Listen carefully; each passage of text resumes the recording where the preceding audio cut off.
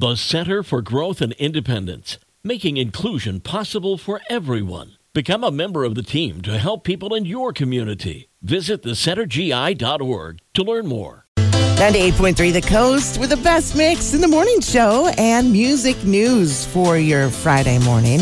Okay, there is a huge rumor that got started that the group One Direction was going to reunite to appear and perform on James Corden's Late Late Show later this month, his very last show. The Instagram gossip site Dumois started the rumor, and it had grown so huge that James Corden tweeted out himself saying, "Look, nobody loves the boys more than us, but it simply isn't true. I know some people will still believe that that's a ploy on James's part to throw people off the One Direction trail. We shall see." His last stint on The Late Late Show is next Thursday, April 27th. Autobiographies are the type of book that I love to read the most, and there's one coming out that fans have been waiting a long time for. Simon & Schuster Publishing Company has finally announced that the autobiography of Britney Spears is going into publication.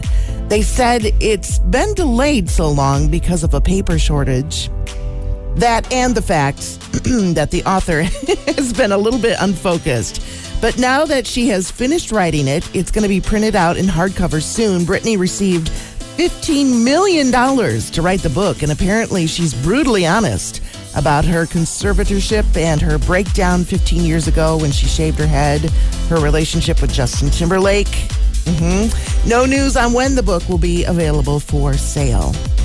And Swifties might be following Taylor Swift across the U.S. until they make it to their city for her big Eras Tour concert. She just kicked off a 3-night stint in Tampa, Florida last night.